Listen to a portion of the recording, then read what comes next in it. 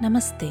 My name is Neelima. Welcome to Reflections Along the Way podcast, where you will be listening to reflections from experiences and learnings along my life's journey.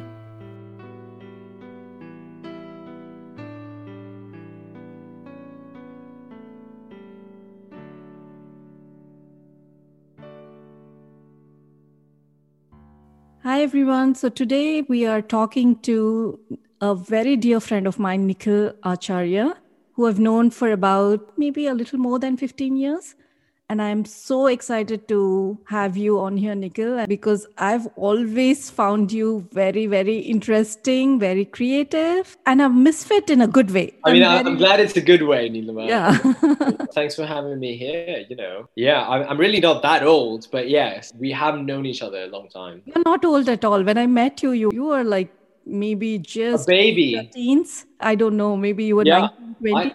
I'm going to say 20, 21. Pretty young, pretty brash, didn't know what he was doing. I was older in age, but probably mentally I was in your level. I was probably older in my thinking, so exactly. We probably matched because of that. So the first time we met was when we started D-Cube, and you had come to cover the opening of the store because you were working as an intern in a local magazine, if I remember right? Mm-hmm. Is that the first time? Well, I was writing for this magazine. Well, I had a column, there's lots of random things around it. Yeah, it was because of that, really, that we met. And I was a bit sort of, okay, this is a pretty cool store for the city we were in. And that was the start of a beautiful friendship. Yes, it was, absolutely. And it evolved into so much more than that. And we worked on different projects, but not only work-wise, it was so enjoyable because you were always there when I needed you. Like I said, I didn't know what I was doing also in a way. We were just exploring and trying to get new ideas into the city and new products. And sometimes I felt kind of lost. And you were one of those people who was always there to just have a conversation to see where we were going, to reflect on stuff. And I actually think the best people are lost, though, Neelima. I've really come to sort of embrace that lostness, because it's when you're lost in that way that you're not kind of repeating someone else's stuff, I think creativity and a lot of other stuff, and I'm sure we'll talk about this later, but, lost is underrated. I am actually very suspicious of people who aren't lost, because how do you know? I mean, who told you where the destination was? Because if you think you know where your destination is, you probably are overestimating the control you have on your journey, or you have been sold a destination you probably don't even know you want to go to. So actually, I warm sort of greater extent to people who are quote unquote lost. It didn't seem that way when I was experiencing that, but once I got through that phase, I realized that it is a very necessary place to be in if we really want to figure out stuff and, just proceed with a more clearer, some idea of where we want to go next, sort of thing. I guess, for context, it's important for both of us to sort of acknowledge that we were experimenting with what we wanted to do. We both had a creative vision with what we wanted to do. And I guess the nature of some of that is having a lot of belief in your voice, right? Because at the end of the day, creativity requires belief in yourself and your voice. I think we definitely had that in common. I felt like we were very much aligned on that. It's a form of self-expression, I think, also. Absolutely. Yeah. It's everything from therapy to expression to processing, I suppose. Mm-hmm. Everything around you. Yeah. It's one of those things that I think we all sort of were, predisposed to do it anyway. If you kind of look at just in general, sort of human beings, we've always created our way out of everything. To me, that tells me that's really fundamental to who we are. And you kind of think about stories and you think about finding something to create or think your way out of something. Mm-hmm. It just has always been the case. It's one of those things that I think it almost defines us as a sort of species and as sort of guardians of this planet. Yeah. Right. That's a nice way of putting it. And it makes perfect sense also. I know a little bit about what you studied and your journey as such, but tell us a little bit about where you grew up, how you evolved into this amazing creative person doing so many different stuff. This mess of a human being is what you mean, Ilana. Okay, I get you. Just being too polite to call me that. I grew up in a couple of places. So I grew up, in India. I spent some time in the UK. I spent some time in the US. I spent some time in Scotland. So there was sort of a lot of moving around. But I guess in the context of what we're talking about, I think it's important for me to say that my parents are very creative people. I grew up in a really creative household. Even though both my parents have had a very buttoned up job, they were very creative people in that they both loved the arts. Yeah, I grew up with a lot of appreciation for the arts, first and foremost, actually. My father still does caricature and cartoons. My mother does oil painting. So it's there was always this idea of the arts is something that is quite amazing. And it was never sort of said, but it was definitely appreciated. So it wasn't like I had to really go far to find that sort of inspiration, I suppose. So I was very, very lucky. And actually, it's only something you kind of think about when you are older and you kind of meet other people who didn't have that experience, and you're thinking, oh, right, well, I had that experience and I was very, very lucky and privileged to have that experience. So I think it began there, really. And then my journey into story really began when I was quite young and I wrote something that ended up winning something nationally. And that was the first time that something I just sort of on a slight whim had done that actually did. I know this sounds like a humble brag, but it's not humble brag, because it was genuinely like, oh, I guess I'm not terrible at that. And I think that sort of fueled it a little bit more. I know I'm being very obtuse in terms of telling people what I've actually done, but basically studied economics and business. But I always had this Jekyll and Hyde-ness about me, where I was, I always loved that other side as well. I'm very analytical, and I actually, even now, would say I approach creativity with a fairly analytical kind of brain, as we both know from, I noticed that with you clearly. Like, you are very creative, but you also do it with a very analytical, logical, with a purpose. Like, what are we doing this for? That idea is very clear in you. Yes. Yeah. And I think that's a really interesting sort of thing to dwell on, because for me, what I'm doing now actually is really the kind of the combination of all of that stuff, because I had this sort of background, for lack of a better word, very logical kind of rational, quote unquote, sort of thinking. But then there was this other sort of stream to my expression, which was much more kind of unbridled creativity, dabbled in film and all of this kind of stuff. So I really sort of enjoyed that. And I think at the end of the day, I've realized through a lot of doing each side that I really want the yin and yang of both of those things in what I do, which is what I do now, this is a long-winded way of saying that what I do now is I work for a small creative studio in London. We do film and we do a bunch of other things. And I do strategy, which is, again, on paper, very sort of analytical and logical, but equally is very creative stuff. And it's all about shaping that creativity and also getting involved in that creative process. So I think I'm definitely one of those people who enjoys both sides of that equation. And I kind of don't like sort of separating those two things, because I think the analytical side is really important as well for creativity, actually, to do it well. And there's obviously this other side where you need to kind of ignore some of that. And as you say, sort of self-expression and your voice and all of that stuff is also really, really important. But if you're going to share anything with the world, then there needs to be, on some level, you need to want to know who you're kind of sharing it with, and actually almost check the arrogance that some people have of, well, this is me, and this is what I'm creating. Well, that's fine, but equally, this is for somebody else also. You are exposing yourself to somebody else, so you have to think about the other person if you're going to. Like, how do we connect and convey what we are trying to convey to the other person? If you are sharing it publicly, then that is the purpose, right? At the end of the day, the greatest gift someone can give you is their time. And if someone can stop and look at something you've made or spend time with something you've created for more than a fleeting second, that's a gift. And you never want to sort of take that for granted. And you always want to sort of, in some way, understand what makes people do that, or at least on the very basic level, appreciate that. There's lots of misconceptions around creativity, but I think one of them is that just because I want to say something, that there's an audience for it, which is not true, actually. Like, just because you have something to create doesn't necessarily mean that someone's out there waiting for you to create. But I've seen glimpses of all that you've mentioned 15 years ago. Like, I've seen you as an awesome writer, because that's how we started, I think. After that first meeting, started working on the website, and you were in charge of copywriting. Also, I saw your creativity in the t-shirts. That was awesome also. I have this in me where I don't focus too much on the audience. And you were that voice who would kind of bring that into the conversation. And so all this, I think I've noticed in you, and they all came together, and you found the right career for it, which is awesome.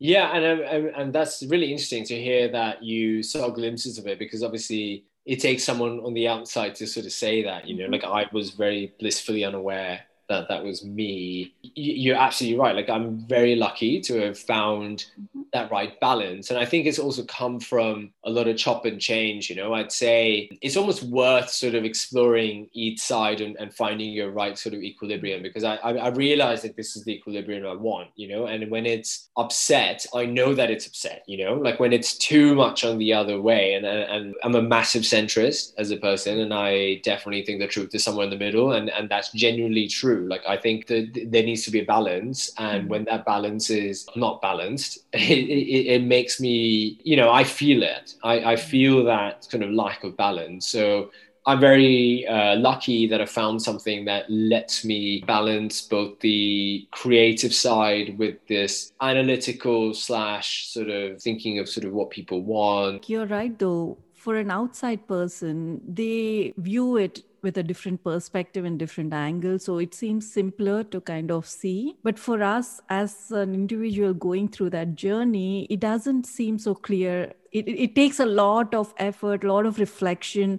to come to that point of clarity, to figure out, hey, this is what I want to do, right? I mean, it is a journey that each person probably has to make to get to that point of clarity. What's also interesting, as you were saying that, is the role of people, you know, because we're not islands. And, you know, every creative sort of endeavor, like as we did with the t-shirts, you know, all of this stuff, it requires other people. Like, I've become more and more, again, suspicious of these sort of geniuses, like this sort of one person who is the font of all creativity. Like, I don't think that actually potentially exists. Like, I've found that actually it's a lot more powerful when you have a bunch of people that you can iterate with. And I think the creative process is actually very iterative. You can have a really good idea and you bounce it off of some other people who you trust. You know, I'm not saying go and ask every single person on the street, but I am saying that this idea, this notion of there's this one person who has all the answers and is this sort of incredibly, you know, like, and that's creativity from the very broad sense, right? Like, this idea of that genius is, I think, more and more being put to the test, because actually it's collaborative sort of endeavors that bring that thing to life. And even if you do have this genius, that genius can't produce stuff on their own, you know, and whatever that is, like from the creative arts to things that are creative and not, like whatever you want to call it, from vaccines to the most sort of unbelievable art form, you need other people. And it's almost arrogant to think that my lens is the right lens. A lot of people kind of forget that there's other people involved in any creative process. And you think of anything we like creatively, there wasn't just one person normally, you know, you might remember just one person. Yeah. But the reality was there was a lot more other people who were involved in making that thing come to life. My feeling is that the route to really good creativity, actually, or to anything that's really nice, is making sure that the people you are involving in those inputs are actually really good people, and letting them kind of do their thing as well. Just as you did your thing, let them kind of do that thing as well, because it has to be collaborative and it needs to be open. And I think when you, and I've seen this where people are very territorial or precious about that stuff, that actually ends up not being very good, because there's a lack of trust in other people. There's a lack of even acknowledgement that actually it requires more than just me to make this amazing thing. Yeah. And actually, I'm very happy to be very, very, in a way, vulnerable and open to say, yeah, I can't do this. I don't have all the answers. To me, that's actually coming from a place of strength, not weakness, you know, to say that. I think this is more generic and not limited to the creative field. Yeah, I think you're totally right. I think it's more than just a like, it's anything really, as you say, even in every sphere of life, I Mhm. think the reality is that you are dependent on other people to Yeah. sort of make your life that It's much funny better. that you brought this up because this is something that I have thought about a lot over the past year. It's always right in front of us, but then sometimes we are so into ourselves thinking that, oh, okay, I'm doing this. I'm like, we're possessive. Hmm. We think that we are the only one doing it, but it's actually not. I mean, only when there is cooperation in our ecosystem, in whatever way it is, are we able to produce that in one way or the other, right? And that brings us to the realization how connected we are. And COVID actually is a very good example to show us like how really connected we are with each other. Yeah, or connected we need to be. But Yeah. I'm curious to hear, was there a phase where you felt like that wasn't the case and then you had this sort of realization? Because I definitely felt like went through that kind of transition from like, and I've tried to reflect on where this comes from. At least for me, I feel like there's a lot of sort of idolizing of certain kind of people or anyone who's to say like, well, this is the individual who has the answers. And it's when you kind of strip that back, then you realize like, actually, that's not true. So did you have, I'm curious to hear like where did Yeah, that for you me, like I've never really had this idolizing of one person. Mhm. I used to appreciate certain qualities or virtues in different people, but I never also felt like part of an ecosystem. I didn't make that connection until very recently, that realization. That is really odd. I'm like, after I had that thought, I'm like, why did I not feel this way all the while? It is so clear to me now. Like, only if everybody else around us is doing well and happy can we be happy in a more generic way also. It took some time because I was so, I think, not self absorbed, but I was like more, I wouldn't spend too much time on thinking about other people. I'm thinking about myself, my thoughts, my ideas. Why am I feeling this? I'm always trying to find solutions in my mind as to what can I do or change to not feel this way that I'm feeling, or to feel the joy or happiness. So I'm less focused on other people actually. That's really interesting. I can only think of also, very sort of individualistic sort of cultures that, I think there's a kind of East-West divide here where there's a whole kind of narrative that you emancipate yourself. I think specifically about creativity, if we're going to make that a little bit of a theme, is insecurity. Because the thing is that there's a kind of fine balance and a fine line between being the voice that's original and I'm really required for this to come to life Mm. versus, oh, I'm actually quite dispensable, Hmm. you know? And Hmm. that's quite scary because one of the most scary things about creativity and ideas, I suppose, from anything is when am I going to stop having some? Like, is Hmm. there a pipeline? Am I Hmm. going to sort of just run out? Yeah. And I think it takes a while before you kind of learn to trust that actually your lens and the way you look at stuff will sort of be for lack of a better word, like the eternal source of ideas and Hmm. viewpoints. So don't Hmm. worry too much about are you going to sort of come up against writer's block or are you going to kind of come up against something that will just stop happening? I But can totally because relate to what you're saying in my journey also. So when I started exploring, I felt very insecure also. I didn't have this background, and there's probably that lack of confidence which made me feel insecure at times. Like, yeah, how do I find my niche? Like, what am I doing? There's so many people doing this. Like, what am I trying to achieve here? Sort of questions, right? And then after many, many years, it has come to a point like it's really, if we go in that path of trying to see what others are doing and try to compete with that, then we are stuck in that cycle of trying to imitate or trying to see what works. And it's just not liberating. There's no purpose of creativity for me at that point. For me, it's more about bringing out the thoughts or ideas that I am having to share with the world again, so that we have this collective ideas that everyone is experiencing in a genuine, honest way, and not by imitating others, so Yeah. that all of us can benefit from it. And I completely agree with you. I don't think any idea is original. I think that ideas are always there. We are not exposed. There's so much in the world. We're just Yeah. not exposed to it. And when we think of something that we weren't exposed, we think it's original. But it's always been there in one form or the other. It has, and I think what's also interesting about this is I read something a couple of years ago. I think it was really interesting about the death of the hobby. Basically, what this was saying is there used to be a time when people would just do something that they found joy from, and they didn't really care if they were great at it or not very good at it. You know, so any like take crafts, take sort of sport, whatever it was, you kind of just do it, and you kind of intrinsically get fulfillment and joy and you know, things from it, without pegging yourself as to, oh, actually what I wrote isn't going to get me a Pulitzer Prize, and oh gosh, I'm not going to get shortlisted for an award. You know, there was none of that. You just kind of did what you did for the sake of just doing it.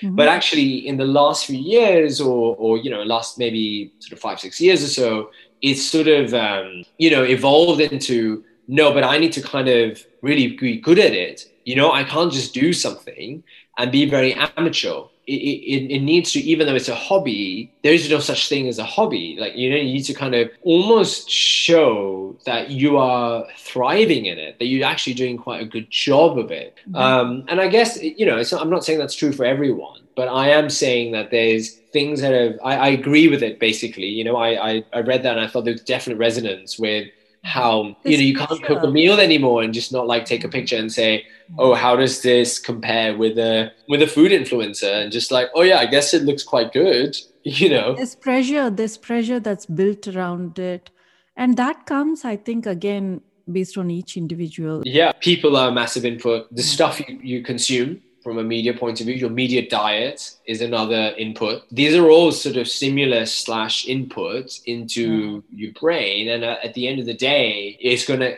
firstly impact you, and also it's going to impact what you put out. There's absolutely an input-output aspect of it. And I guess it comes back to how choosy are you about what you're putting in? Yeah. You know, how conscious are we doing that? Like, yes, and you know, because mood is so related to what you consume, a lot of it is autopilot. A lot of it is, I just need to escape. You know, I don't want to make another decision in my day, because my day has been full of lots of decisions. So actually, when I put the TV on, or if I'm scrolling through something, that's one more decision actually I'm not willing to take anymore. You know, just show me something. Let an algorithm choose that. I don't really care. Whilst that works, you know, for your mood, and that's really sort of fulfilling that aspect of escapism, or whatever you want to call it, a thing that's sort of slightly overlooked is that actually at the end of the day, that is your diet. That is actually going to influence you in some way. And that's fine. You know, I'm not here to sort of say that everyone should be watching really, really esoteric French new wave films all the time that talk about death all the time. Like, I'm not talking about that. You know, it goes back to what we're surrounding ourselves with. And it's people, it's things, it's ideas, and it's being a bit more conscious about that, you know. And again, if you can choose the people you are getting inputs from, and you're choosing the type of media diet that is giving inputs to you, then reality is you probably will end up sort of creating something that is going to churn some bits of that out, you know. Of course, that's also an alchemy of all of that, and your own voice and your own experiences and your lived experiences. But going back to your point around, no creator is in an island, right? Like, you are creating as a reflection of you, but also the people around you and the things around you. Like, you know, there's context to creation. It's never just in and of itself. It's always within a more macro context. Yeah. And again, that's something that I think gets overlooked in creativity, or again, like, it's something that isn't as obvious anyway. Very interesting. Like, it's very interesting to think about. Like, we probably have done this unconsciously, some of these things. And to think about the process is very interesting. Like, how does this happen? Like, it's, Yeah, I mean, this is the I think that this is the biggest fallacy in all of this is that there's this idea that there's a eureka moment, or there's a sort of people just kind of are walking down the street one day and there's a bolt of lightning and they get this aha idea about something. But actually, that's been proven time and time again that that's actually very much the minority, and and yes, of course that can happen, and really normally that happens from the subconscious level kind of processing other things.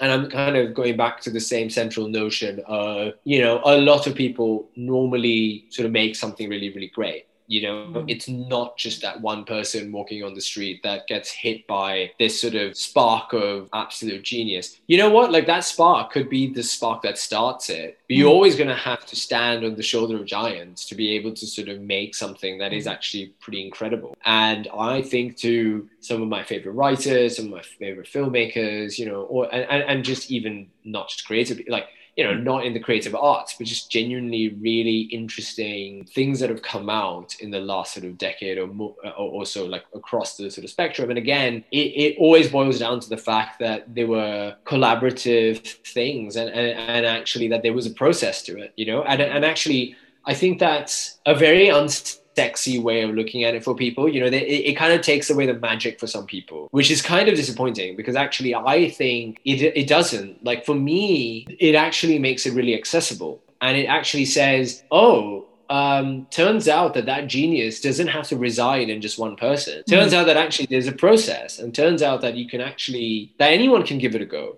yes, Which is really actually liberating and empowering in a very different way, because there's that kind of tension between, I don't think I'm creative. Like, I've come across this so often, where I've tried to get people to sort of write alongside me or something. And the thing that keeps getting thrown back is, I'm not creative, yes. And I find that interesting on two levels. The first level is that people have self-diagnosed themselves as this thing, which is kind of crazy. Like, I don't know where that came from. And then the second thing is, almost there's this sort of, it's sort of, you're either born with it or you're not. It's like a stupid Maybelline ad, and it's not Maybelline. Like, creativity is not Maybelline. Like, you don't have to be.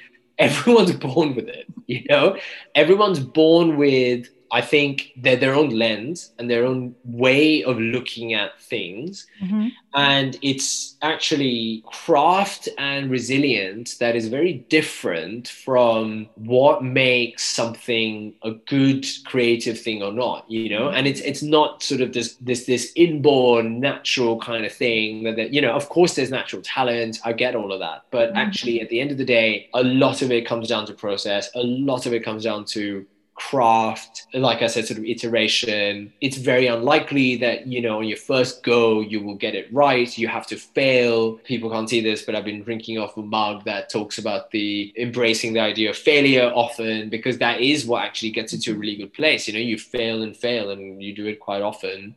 And then that normally gets you to a better place, So there's a lot of, I think, this idea that I'm not this, or I wasn't born with that, or all of this stuff, which actually is completely actually rubbish, if you kind of look at it. That is very, very true. And this is something I completely agree with you also. Like, even when I didn't feel I was as creative, I always thought that, everybody is capable of it. You just have to put the right effort and right focus, and you will get there at one point or the other. For some person, it may be days, for some weeks, for some years, but you can make it happen. This reminds me of one of the interviews that I did when I was in DQ, where with a local paper, and they would ask me, how did you get here? And like, you're so creative. And I'm like, I didn't feel that way also. I was like, no, anyone can do it. Why do you feel it's so special? Like,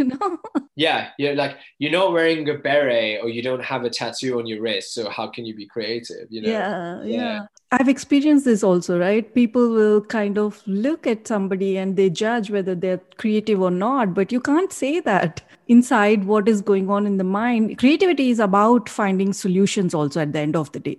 So creativity starts with thinking to start with, right? Absolutely, and actually, you're totally right that we shouldn't conflate that with self-expression, because you can be very creative in your self-expression and you can be incredibly non-creative in your self-expression, and that's not the same thing. And as you say, just that, like, you're creating, you're thinking your way out of a problem, or you're thinking of an obstacle, and you're like, well, how can we be creative and find the bridge that crosses this gulf?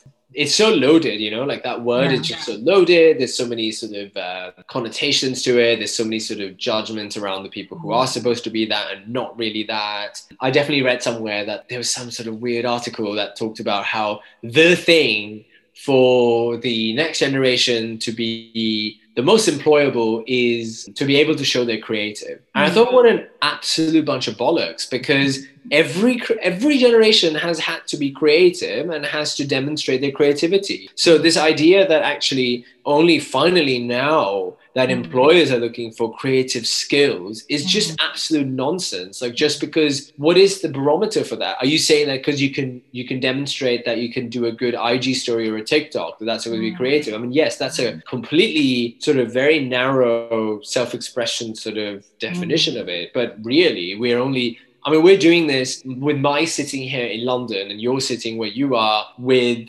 technology that's been created by some really creative people who decided that they can do this, right? Absolutely. And not just one person, again, to note, it took a whole lot of people to make this experience happen right now. And I think that's what gives me the most hope about everything. Like, I've been very, very, in the face of a lot of worry and where we're all headed, I actually am very bullish about the fact that we've always done this. Like, and yes, maybe some problems will be incredibly unsurmountable, but at the end of the day, I always believe in our ability to, exactly what you said, like, think our way out of a problem, or look at different routes, look at different bridges, create completely different bridges that we never even imagined would be a bridge, and we're surprised, like, if you kind of, again, look at where we came as a race, like as human beings, like we've constantly done that. At some point, someone said, actually, I think it will be possible for someone in the US and someone in the UK to be talking to themselves over a computer screen. Yeah. Or some people said that would be a thing. Imagine that this could happen. They imagined that would totally, and they imagined that would be a thing. But what is interesting is, like, it required a stretch from reality, right? Like, someone imagined a future and they said, "What if?" And I think that's really powerful, and we should never lose that. We should never ever.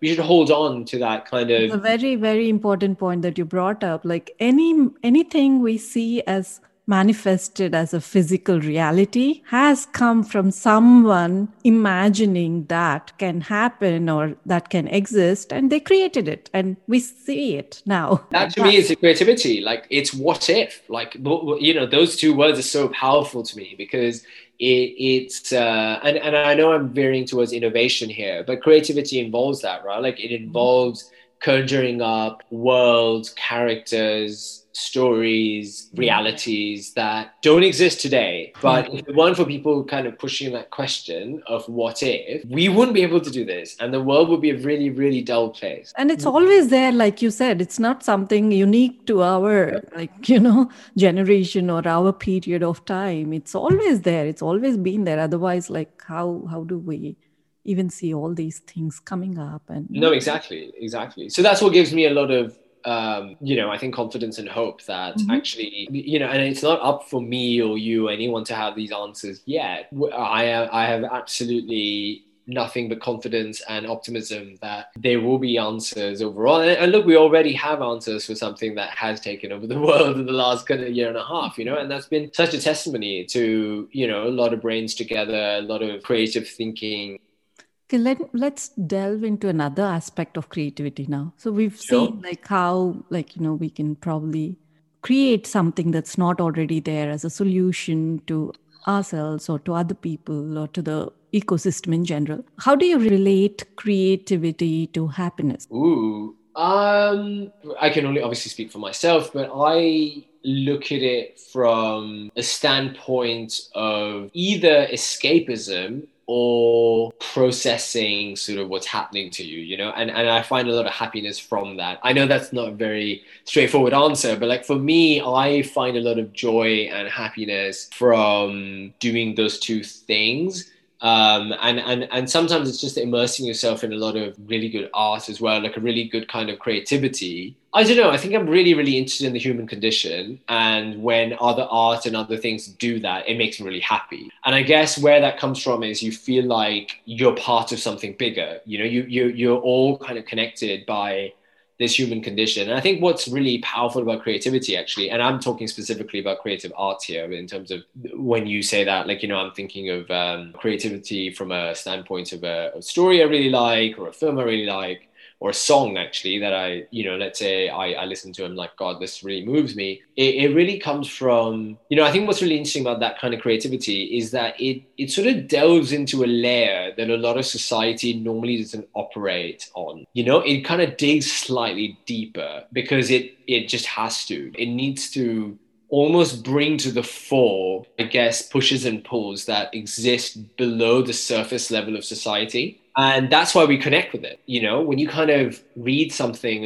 or you listen to something that really speaks to you, I think what it's really doing is it's speaking to you in a way that you can't really sort of, you very often won't find a way to do that in society, because there's a kind of undercurrent to everything. And creativity, a lot of good creativity kind of taps into this much more, I guess, base, for lack of a better word, undercurrent. And I think a lot of good creativity can tap into what's really being thought or really being said behind the sort of mask of, well, there's a kind of mask of everydayness, right? And there's a kind of mask of, at least here, I'm talking about the stiff upper lip in England, where you're having an absolutely terrible time and you absolutely can't say that. You're putting on a brave face and you're doing this. I'm being facetious, but, creativity can't do that. It can really sort of do that. So I guess it's a long-winded way of saying happiness comes from being authentic. It comes from connecting with something that's really authentic. It connects with something that makes you really, I guess,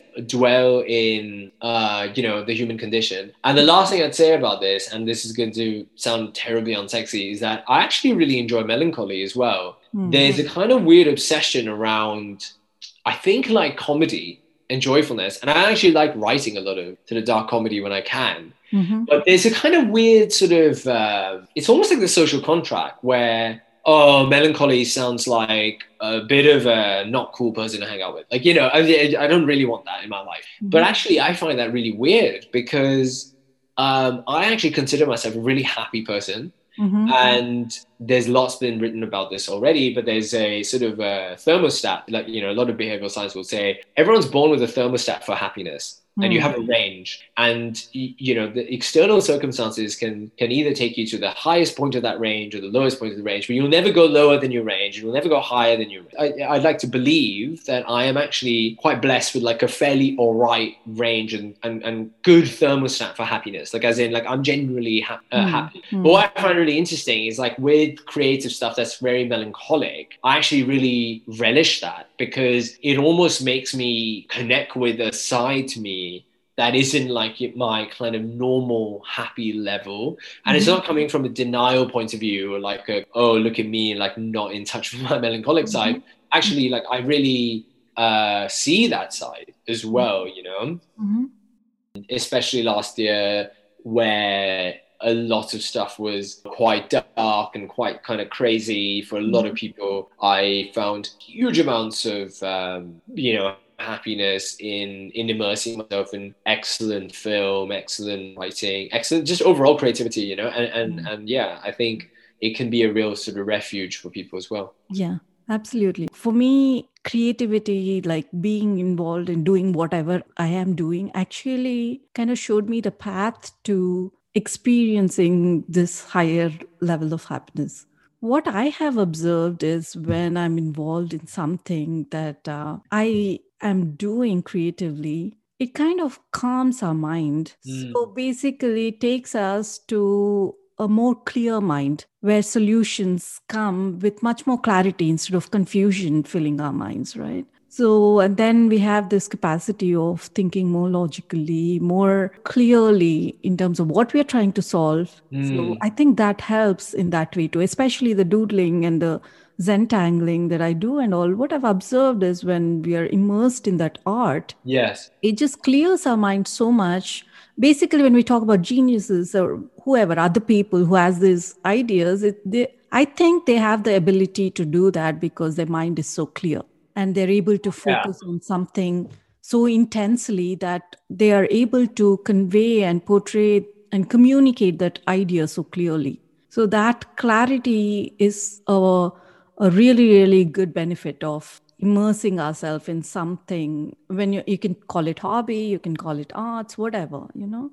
That's really interesting where you've like what you brought up also for me, that sort of there's a state of flow, you know, where there's a really interesting behavioral economist. I'm pretty sure this is how you pronounce his name, and it's Mihai Csikszentmihalyi, which sounds really funny. But he kind of was the first person to really talk about the state of flow. And he kind of you know, it's that feeling you get when you're doing a lot of repetitive, or you're like in the zone, you know, like people kind of describe being in the zone. And you kind of in this process, and it's not always creative, by the way. Like I get a lot of this from running, for example, or I row here in London, and I get this very much this kind of repetitive feeling of being on the water, doing the same thing over and over again. And it's kind of interesting because actually you could argue like doing the same thing over and over again, like running or rowing or whatever, is not very creative because you're kind of just repetitively, like you're doing the same thing. But I think what's important about that for me is, as you're saying, like it's kind of putting you in a phase where you're almost bringing that kind of monkey mind into like the moment, and your subconscious is processing stuff. You know, I've had some of the best ideas I've had whilst I'm running or in the shower. You know, they talk about how like a lot of people have their best ideas in the shower because actually you're not actually thinking about the thing you're thinking about. You know, you're just kind of processing. You're letting the subconscious just do its thing. And if you don't give it that chance to do its thing, then you're not probably going to get to that really good idea. The second thing I was going to say is that, you know, solution problems is definitely one aspect of creativity. But I almost want to sort of, you know, for me, I just find that slightly narrow just because I think the role for creativity is far greater than, you know, that, right? As we've touched on, there's self-expression, there's a way of thinking out of something, it gives you happiness. Like what's interesting is like even in this chat, we've like identified everything from happiness to how do you think yourself away from problem to how do you express yourself, which is important for your identity and all of those sorts of things. So actually to me, that's kind of indicating that, you know, creativity is quite multifaceted, and it's not just a case of, oh yeah, you know, like its ultimate purpose is to kind of find a solution, if that makes sense, you know, because I almost feel like that's a very myopic way of looking at it. And actually you're only looking at part of the picture, and actually it's a bigger picture than that, you know, you're missing out on when you kind of look at it. Yeah, absolutely. It's fascinating. Are there any instances in your life that kind of changed or shifted your perspective so much that, you know, you started thinking of something really differently? You mean like beyond creativity or just in general? Anything in general, the context of creativity, anything. Yeah, I mean, you know, like the thing is, I've always embraced my mortality, not in a kind of weird maudlin sense, but I think there's a sort of, I read a really interesting book by this writer called Ernest Becker, and it's called Denial of Death. And I know we're sort of veering into something else, but like basically there were moments like that where, you know, the idea of like being existential, which I am actually, like I'm a very existential kind of person. For me, there has always been that kind of question of like, well, what's the point? You know, fundamentally, why? And I know you said you saw.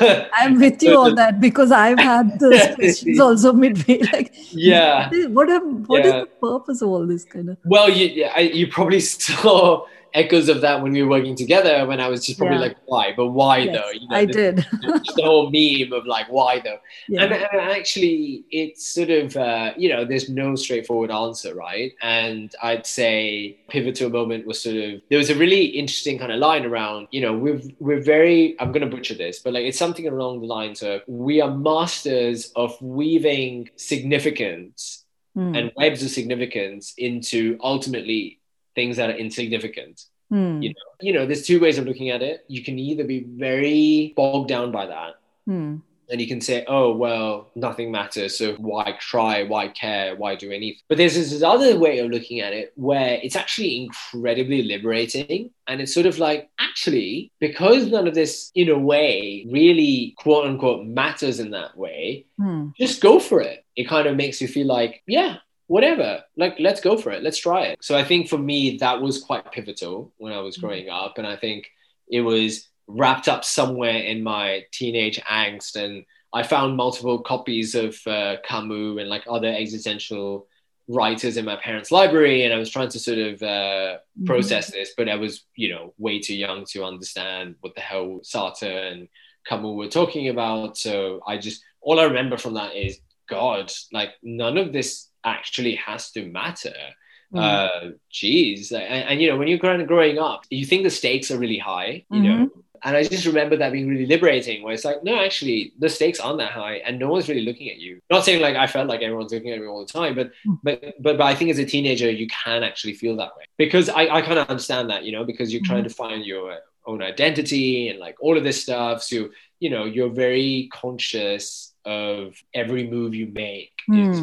That happens to a lot of people. It doesn't have to do with age at all. Absolutely. You're right. Like it transcends age, but I think it's particularly, I mean, my hope is that by the time you're a bit older, hopefully you have really kind of come to know yourself and are very secure in yourself, and you're actually not as liable to being sort of made to feel that way. Doesn't mean that it doesn't happen. Of course that happens. And of course, I'm sure that happens very widely. But, I can only talk about myself. Like, and I think I'm trying to come back to the creativity in a way where there's an element of being, to give yourself the license to create, or to think that I am going to do this. Well, you can create and you don't have to share it with anybody, but there is that sort of aspect. I definitely remember that I kind of made a pact with myself that at the end of the day, if I had to have a legacy project, which is something that actually Ernest Becker talks about, I would love to create a piece of creative something, whether that's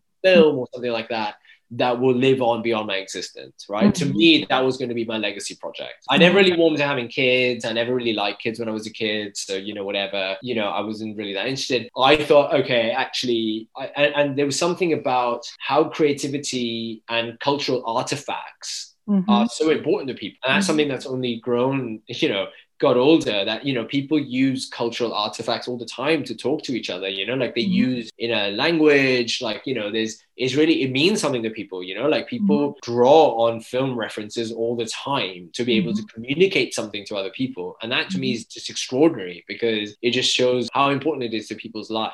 And I guess I just had that realization that, and this is by no means being disparaging of these other people, so please, take that with a pinch of salt. But I was just like, I am not driven by having my name be the person who signs off a balance sheet for like a massive sort of company or whatever. Like, that's just not my kick. Other people can get that kick. I just don't get that kick. But for me, that kick was, that realization that when you're in a darkened room and people are like watching something you've made, there's something magical about that, like all of these people assemble to watch this kind of thing come to life, and your name is somewhere in there. There's just pure magic in storytelling and film specifically that I just found incredibly fascinating. So I kind of made a pact with myself that, I'll never kind of lose that, connection with film. And I love film, and I have a tattoo actually of a film reel on my right leg. Like, yes, I was there when you were 20, I think. I was quite young. Yeah. So there was like a kind of decision that was like, I don't know if I'll make anything or not, but all I know is that I really respect this and I really love this. And I really kind of elevate that as something that is incredibly sort of yeah, like my legacy project, if I can have one, if I can have the sort of privilege of making something like that, but whatever, I just love that art. And I guess the only other thing I can think of is, I mean, I think there were a series of pivotal things that may have suggested that I'm not terrible at it. And I think that sounds like a real kind of humble brag, but like, I think it was like the thing where I wrote something that ended up getting somewhere. Like, it's just things like that where you just, I think what I'm trying to say is like, you can have a natural inclination to something, but then if you don't get much feedback that you're actually quite good at it or something like that, even like remotely good at it, it can be quite discouraging, right? Yeah. And especially in the creative arts, like you put your soul into it. Like there's a lot of other stuff that you can just kind of, it's not about you. Like it's not your, like on some level, it's not about you. But you ask any writer and like you ask anyone who's kind of even performing, like musician, whatever, there's part of your soul in everything you put out normally, like if you really like care to. And I know it can sound like very sort of whatever, it's out in the world, I don't really care. But the reality is like, it is you. And when people are really kind of disparaging of it and they hate it, and of course there'll be some people who hate what you do, it still hurts. Like it still hurts in a really different way to someone saying someone didn't like my spreadsheet. You know what I mean? And again, I'm not like taking a dump on people who are doing spreadsheets, but it's a very different level of you in there, and when you create art or like you're creating kind of film or you're writing something from your experiences or whatever, you're putting a piece of you out there, and that's really quite daunting. All I'm saying, like, yeah, there was this other pivotal moment where I had to come to peace with that. If I am going to kind of do stuff that goes out, there's a part of me that's just like, well, how do you deal with everything from people not liking it to rejection to whatever, like, because again, like I said, failure is a big part of it, or even just sharing it with people, and saying, God, like I've just like kind of on some level handed over a bit of my ego and a bit of my sort of whatever to someone else to judge. And sure, they might not tell me what they really think, but I have chosen to do this. So I think that's another hurdle, which you get comfortable with, I think, over time, but it's definitely a hurdle. Yeah, again, I think it comes back to this point of where when we put something out, sometimes even though we want to create, we might not be having that capacity to have that thought consistently. And we will get inspired by other people's feedback or somebody saying that, hey, that's helping me think this way, or that's really helping me. And then we are motivated to do that.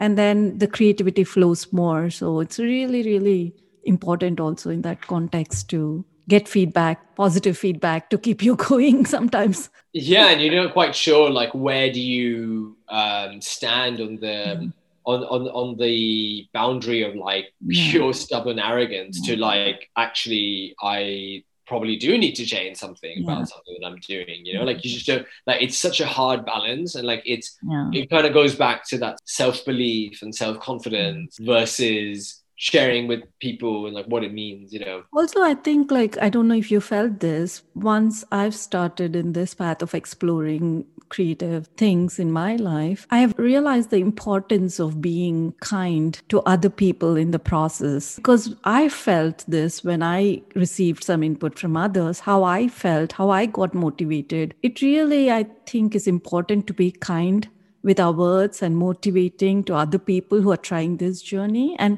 I think that's made me more open to really giving those comments freely. Otherwise, sometimes we're not as free to really comment on it. Even if we forget about not liking. Even if we like something, we just constrain ourselves and not share, right? Our thought about it. I think I've become more free in sharing these things with people. Again, it creates this entire ecosystem and partnership with other people where we are all doing something nice. And I think it brings a lot of positivity also. No, absolutely. I mean, I 100% agree with you, actually. Like, a lot of my job also actually involves working with people to realize certain creative things. And like, and at the end of the day, part of my job is giving feedback. And part of my job is to say, well, this is I write briefs that people have to kind of answer to. And it is sort of my job to sort of say, well, this isn't really on brief. And sometimes that feedback can be a little bit brutal, as in what I have to say might not be very savory, right?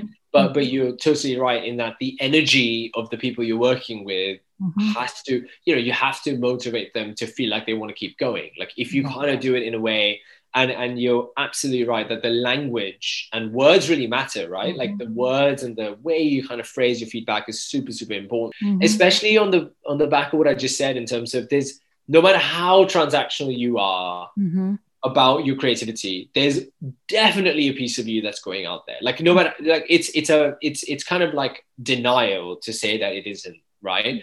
And I don't know anyone who's so cold about that to say, yeah, whatever, like I don't care, yeah, go ahead. But you're totally right that you need to foster, as you say, like an ecosystem of people who are willing to stick with the task, run with it, stick to the course of, we're going to get there. Like, and that vision and that North Star sometimes important. And actually the problem is, like, a lot of this stuff does end up being a combination of subjectivity to objectivity, and how do you not take something personally as someone who is, putting something out there. And actually that's not just creative, right? Like that's anyone doing any kind of job, genuinely. Like anything that's being said that sort of suggests that what you did isn't really matching expectations is unpleasant. Like that is unpleasant, and you don't have to be making an art scamp or like writing a piece of copy for that. You can be doing anything. And when someone says, well, actually you didn't really reach these kind of expectations, didn't do these things, it is unpleasant and it's kind of bad. You're absolutely right that, like, kind of making it about, I think, kindness alongside sort of not being subjective but being as objective about it has, at least for me, helped me. Because I think basically at the end of the day, people need to buy into the fact that you want to help them make better work. And if you don't engender that, then they'll always reject you and they'll always be suspicious of where you're coming from. So I think if there's a kind of shared ethos of some of this is going to be a little bit unpleasant, some of this is going to be very pleasant, and at the end of the day, we're here for the same purpose. We're all pulling towards the same goal, and the goal is really good work. Then I think people, aside from certain personality traits, will sort of be receptive to that stuff. And of course, you want to foster a culture of kindness, but equally a culture that is accountable and a culture that can tell what it needs to say. Like it needs to be open as well, because it's not superficial comments. I think in anything, underlying fact is there should be honesty and genuine feedback also. It's just not like, even if you don't like something, you just don't say like, oh, I love it. And like, that. It needs to come from a good place, and it's also needs to be going to a good place, if that makes sense. Exactly. If it's not coming from a good place, and if it's not really headed towards a good place, then you're in trouble. Yeah. I am like really looking forward to whatever you're going to do for your legacy project or legacy film. I know you've been into films for so long. That is the first thing I remember about you when I think of you, because I think one of the first conversations we've had, you've told me about your love for filmmaking. And so I'm really, really looking forward to that. I mean, we'll see. Massive trust. We'll see where. Yeah, I mean, hopefully my legacy project is something that doesn't put you to sleep. But it will not. It'll be interesting. I am sure. We'll see what happens. This has also kind of shown me how underneath the surface creativity is really, really helped me and help. I mean, it's so important, right? And I think that's what's really been illuminating about this conversation, is that it can be so many different things. It's it's kind of like the Swiss Army knife, really. Or has been in my life. Like it's definitely helped me in so many different ways, and that's such a boring way to talk about creativity, but I genuinely think that, like, I think it is such a just the kind of ultimate sort of tool to have in some ways that can really help you out a lot of stuff. So no, I mean, I've come away from this really much more sort of in touch with God. I really do admire creativity, and I really love it, and I really love it. Hopefully we are putting out something that others can appreciate and reflect on also. But beyond that, I think it's been a good conversation for the two of us to learn and think about things in a different perspective. So in my life, at different points, I've been shown that, there is a possibility that you can think differently. You don't have to think about anything like everybody else is thinking. There's so many ways. So you've been one of those people who've showed me that also. Wow, thank So I you. appreciate that. I've always, and not to get all soppy, but I was talking about this with a friend earlier. We had lunch, and I just said I have so much admiration for your own guts, like to kind of just do. I mean, I'd say like you kind of counterbalance the idea of why not in a way that I probably would be a bit more risk averse. You are much more sort of, yes, we can do it. Yes, you was so much more sort of let to do it. And I really, really admired and really learned from that, and actually the flip side of trying to be creative is crippling insecurity and crippling kind of not putting anything out there because you're kind of like, oh my God, it's not perfect.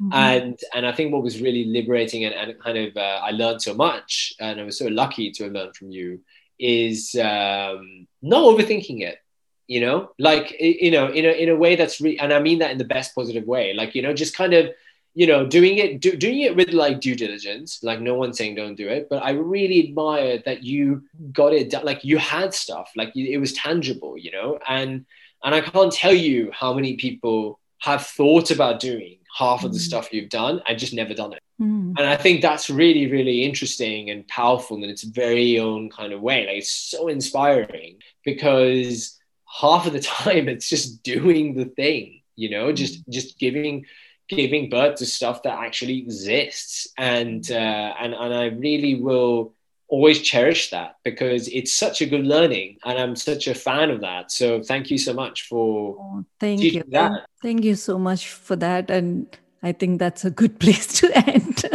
our conversation today. And thank you again, Nikhil, for accepting this invitation and being a part. No, thanks for having me over, Nilima. Thank you.